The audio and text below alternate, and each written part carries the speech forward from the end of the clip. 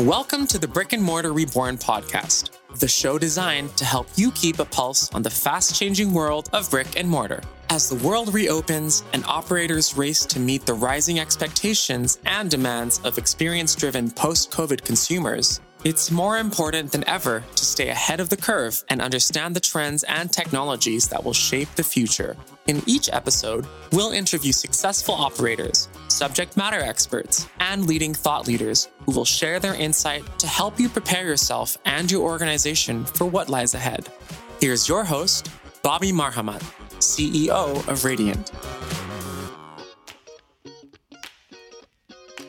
Hi, everyone. Welcome to another edition of Brick and Mortar Reborn. Today, we have a very special guest with us, April Sabral, who's the founder and president of retailu. April, welcome to the show. Hi. Thank you so much for having me on. I'm excited to be here. Absolutely. I know things can get busy, so appreciate you taking some time to educate our listeners here. So, you have a great history of retail and otherwise. Would love to have you start out by just giving us a little bit of a brief of you, and then we'll go into a little bit of retailu. Yeah. So to keep it really short, because it's kind of long, I've been in retail for 30 years. Started off as a part-time sales associate back in the UK and worked my way up over that period of 3 decades to a vice president of 250 stores. So I've always been in operations. I moved from the UK to the US and then from the US to Canada, where I was there for 15 years. And I've worked for brands like Starbucks, Apple, Gap, Banana Republic, some privately owned retailers in Canada, as well as some luxury brands. So I've done lots of different retail segments, I would say, but for the last 7 years, really in specialty. Awesome. What's retailu all about? So retailu is my online, on-demand, basically leadership development platform. And so the reason why this came about was everywhere I had gone and worked for and led retailers, the importance of having a great store manager or a great district manager really does change the results in a positive way. And so what I had learned early on is the more I had developed my own leadership skills, whether that be communication, team building, conflict management, problem solving, all those soft skills that you don't really learn at school. But you get a hard lesson in retail if you don't have them because you have a hard time developing your teams. And so through just that journey of learning and developing myself, I wanted to put all of that knowledge into a very easy, digestible format for operators, not like this 2-hour course that you have to go through, but literally 4-minute videos so that you can get what you need to have the skills that you need to develop those teams. And so that's what retailu is. It's on-demand online, just modules, very affordable, making leadership development affordable and accessible for anybody that works in retail that runs a store, basically. And so we've been getting really great feedback and managers are finding it super helpful. It's got like books in there, quizzes, scripts, all kinds of stuff that just really help them be the best leader that they can be. That's great. That's great. And you also wrote a book, The Positive Effect. Tell us a little bit about that. I did. I like a lot of people through the pandemic were at home and had time. So I wrote a book about my retail journey. Really, it's a book about my journey from being a part-time sales associate all the way up to a vice president. It's got lots of great personal stories in there, like practical, funny stories. I mean, if you work in retail, you know that you've got like zillions of stories of customers and the people that you work with. And so I kind of put lessons learned into these practical stories to really help people understand that their leadership matters and how to create an engaged team.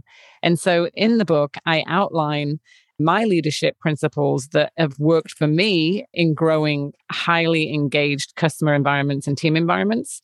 And so I introduced you to this model called Act, Accept, Create, Teach in the book, again, to really help you learn how to build that team. Because I can't tell you how many times now, just as an advisor or consultant in the retail space now stepping out of that operations role, people call me and like, I'm just having problems finding the right people. I don't know how to talk to them. I don't know how to build it.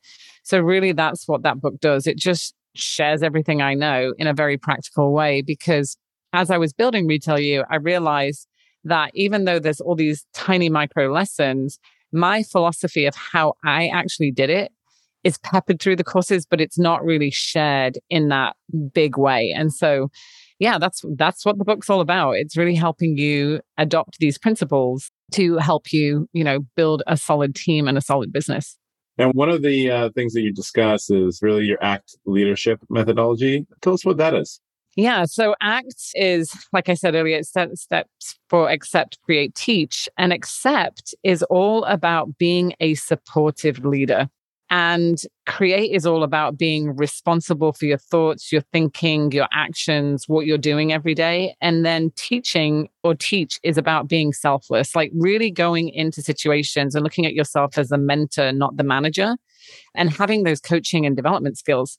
Because everywhere I ever worked, every store manager or district manager, regional director that was successful said it was because they felt supported. That word comes up over and over and over again. But like, what does that actually mean? Because it means different things to different people. But ultimately, what it means is that they have a boss that they love working for, that they trust, that they feel cares about them, and that they're helping them become a better person and progressing in their career. So that support pillar really unpacks what that looks like, about removing judgment, biases, how you become neutral in situations so that you don't emotionally react. Because when you do that, you can create stress for other people around you. And that's when people leave businesses. So I kind of really unpack that with lots of personal stories. And then the second pillar of create, I introduce mindfulness. It's all about what you think about comes about, and you can create that. And so really helping you get present.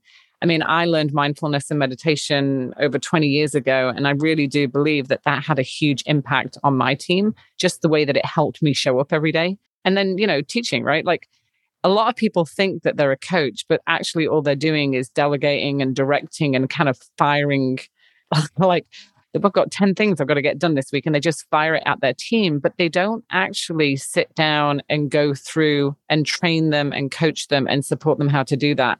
So in my experience, that's what works. And that's what kind of unlocks this, I want to say, positive emotion in people towards their boss, which there is the company, right? Because people leave people, they don't leave companies generally. They leave how their boss makes them feel.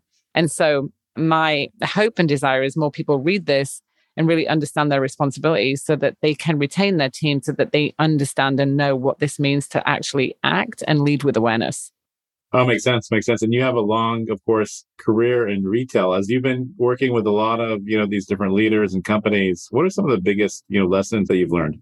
Yeah, I mean, I can remember many of them, but two of them that really stand out to me is one comes under the accept pillar. And it was when I was a store manager, a couple of decades ago. And I was sitting at a round table with a regional director at the time and a whole other group of store managers.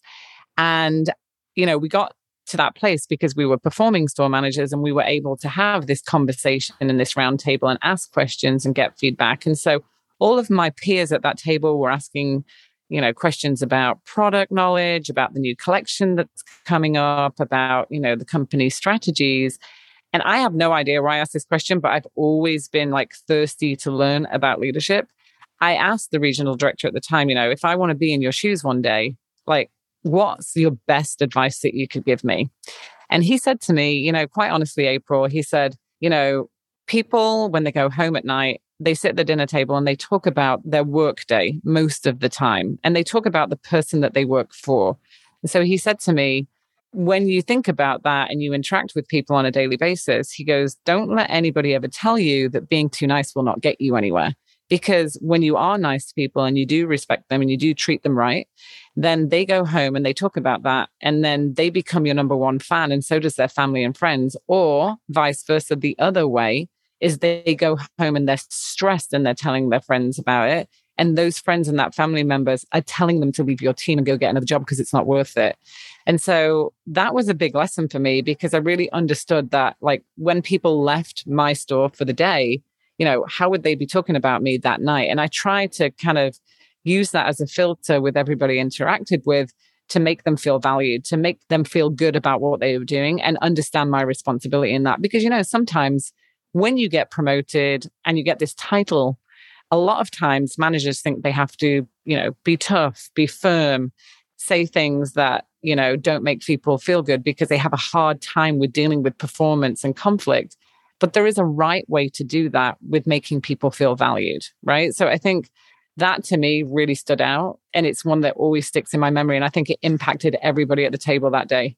And then the second one was not that long ago, but like probably within the last 10 years, I had a situation where I was working with a team. We were trying to come up with a plan to execute for Black Friday. Everybody knows Black Friday in retail is one of the biggest sales days of the year. And we had a new vice president that joined the team literally like a week before that day was going to happen. We were in a meeting. We were talking about everything that we had to get done. And we were looking at the sales forecast, what we had done last year, what product we had. She walked into the meeting. She looked at the sales goal on the wall and she said, yeah, that's not big enough. You're going to have to double that. And then she just left. And we were all left in that room going, is she out to lunch? Like, what is she talking about? She hasn't been here before. She doesn't know the history of the company and she doesn't know what we can do. So I got the task for the next hour of us discussing who was going to tell her that to go and tell her. So I walked down to her office, told her, we don't think we can achieve what you're asking us to do. And you don't know because you haven't been here. And she just looked at me and she said, if you can't believe it, you won't achieve it. So that night I went home, thought about how am I going to sell this to the rest of the team. And I bought these chocolate bars, wrapped them in $1 million bill that I designed on a computer, and then took them to work the next day and put them on everybody's desk and sent them to the stores and said, okay, when we achieve this $1 million goal, we're going to celebrate. And, fast forward, we went to planning. We didn't really talk about not doing it. We talked about what we were going to do to achieve it. And we surpassed the $1 million. And we achieved a goal that none of us thought we could do. So that really taught me is what you think about really does come about, and where you put your efforts and your focus, you can achieve a lot more. It stretched my belief in what I thought I could achieve as well as everybody else's. So I just remember that $1 million chocolate bar. It just, whenever I'm working with people, I'm like, what's your $1 million chocolate bar? Like, you got to believe in something to achieve it, right? Oh, absolutely. Absolutely. I mean, people talk about this all the time. One of the things also, of course, is some of the employee exercises sometimes done are around positivity and just kind of what your frame of mind is and et cetera, which really affect the customer experience. And, it's really circular in that sense of how you actually provide a great experience to your end users, to your customers, et cetera, that are coming into your location. So I think definitely the power of thought and that positivity definitely makes a difference. April, as you think about what's important, of course, you've looked at a lot of retail leaders, and part of what's important here is, for them to be connected to purpose, positivity, like we just talked about, and really what they're thinking about both the environment that they're in and also the future environment and how they're servicing customers. Why do you think that's super important? Because retail is a hard job. Let's be real. Yeah. It's not like a 9 to 5 sitting behind a desk, right? I'm not saying that that's not hard because, I haven't done that my whole life, but retail is a very challenging environment. It's changing all the time. You can have a really great day in sales and come up on a high, and the next day have a really terrible day in sales. And you're only as good as your sales were today, right? Like if you're a business owner, you're in business, you're in retail store. If you're running a big chain, it's the same. It's the highs and the lows. And so I think to find purpose in what you're doing really matters, because as you go through those highs and those lows, your purpose or what drives you to get up and do what you do every day is going to get you through those times. If we look at the last couple of years, right? Like we've had some real lows. And so you better be clear on what your purpose is. And I say sometimes, your purpose could be as simple as building amazing teams and creating an environment where people can thrive. Because retail managers a lot of the time are undervalued, seen in the world as uneducated. But what they do is they encourage young people. A lot of young people have a first-time job in retail. They build those life skills that take them into their other career choices. And they're creating these environments for customers. Sometimes the customer's having a bad day. They come into a store, they have an amazing experience, and they leave feeling so much better. So it's really important to find your purpose, whatever that is, within yourself so that you can get through all of that. And then second to that, positivity.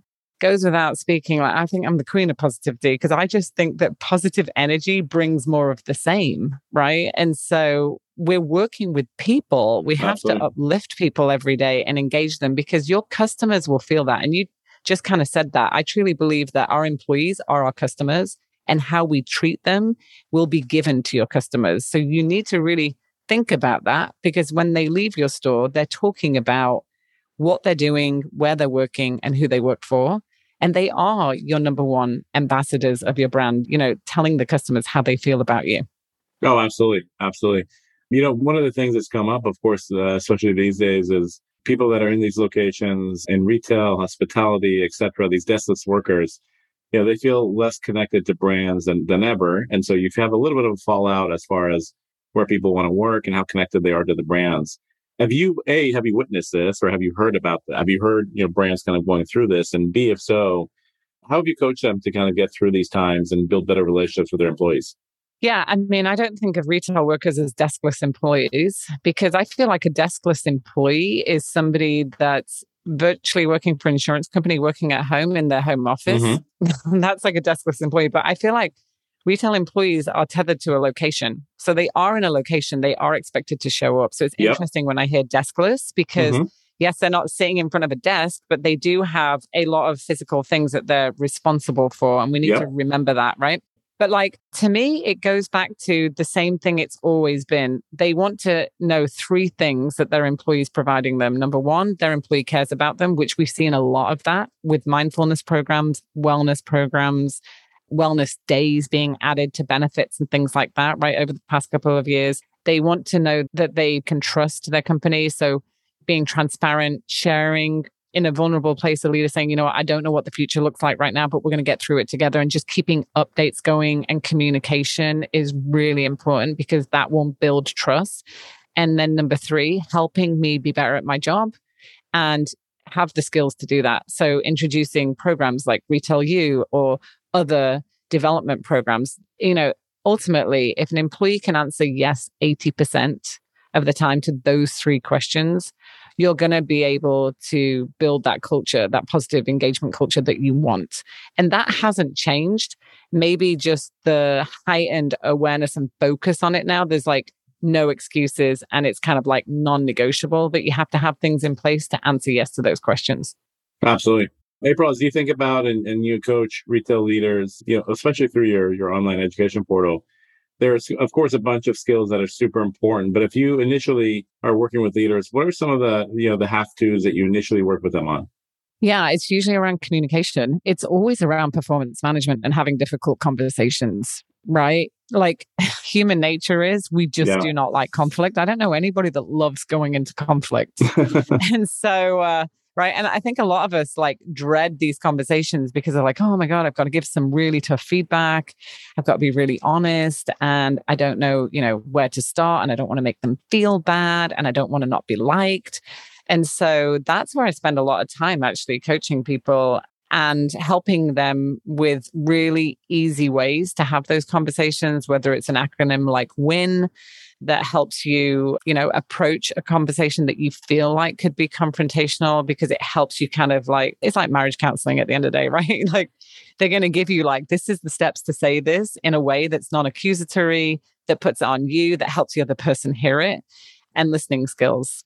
I mean, leaders need to learn how to ask more questions, sit back and listen, because you would find out a lot more about your team, a lot more about your customers if you could actually learn to listen. And listening is not a natural skill for most people. And asking questions is not a natural skill. You actually have to learn. I've just learned that by being a coach. And the higher that I moved up in retail and took on a bigger role, I had to get really good at asking really good questions because I was so much more removed from the shop floor. So I think if you're going to develop anything, those are the skills that I do most of the coaching on. Absolutely. Absolutely. April, this is a wealth of information. As you think about kind of the future of retail, any sort of feedback for, you know, organizations really trying to grow their store count or go from becoming D2C brands to opening up their first brick and mortar store, et cetera? Yeah. When it comes to brick and mortar, it starts with people. Like you cannot build a business without people. You can't build stores without people. And so as much as product development, marketing is super critical, right, to your brand and building it, because if you don't have the right product, you can't sell it. You have to remember that beyond all of that, it starts with the people in the team. And so don't forget that. A lot of times people go into building stores and they have a strategy and it's all about the aesthetics and the experience and the marketing and the product. But at the end of the day, if you don't have the right people, it will all fall short. And so I'd like to see more retailers actually investing in their people. And what that looks like is when you're sitting down on a Monday meeting, looking at last week's sales, you're not just reviewing margins, product sell through with the merchants. You actually are sitting there and saying, hey, what did we do last week? We're measuring our engagement. What does that look like? What strategies do we have in place to ensure that our team feel like, they're supported, they're being taught what they need to, and that they can trust us as an organization. And I feel like that's really important. And that's never changed. But customer experience is key. And how you treat your employees will determine what your customer experience will translate into. Totally aligned. Absolutely. Totally agreed. Well, April, thank you so much. That was a wealth of information. Anything that I forgot to ask you that you want to make sure our listeners know?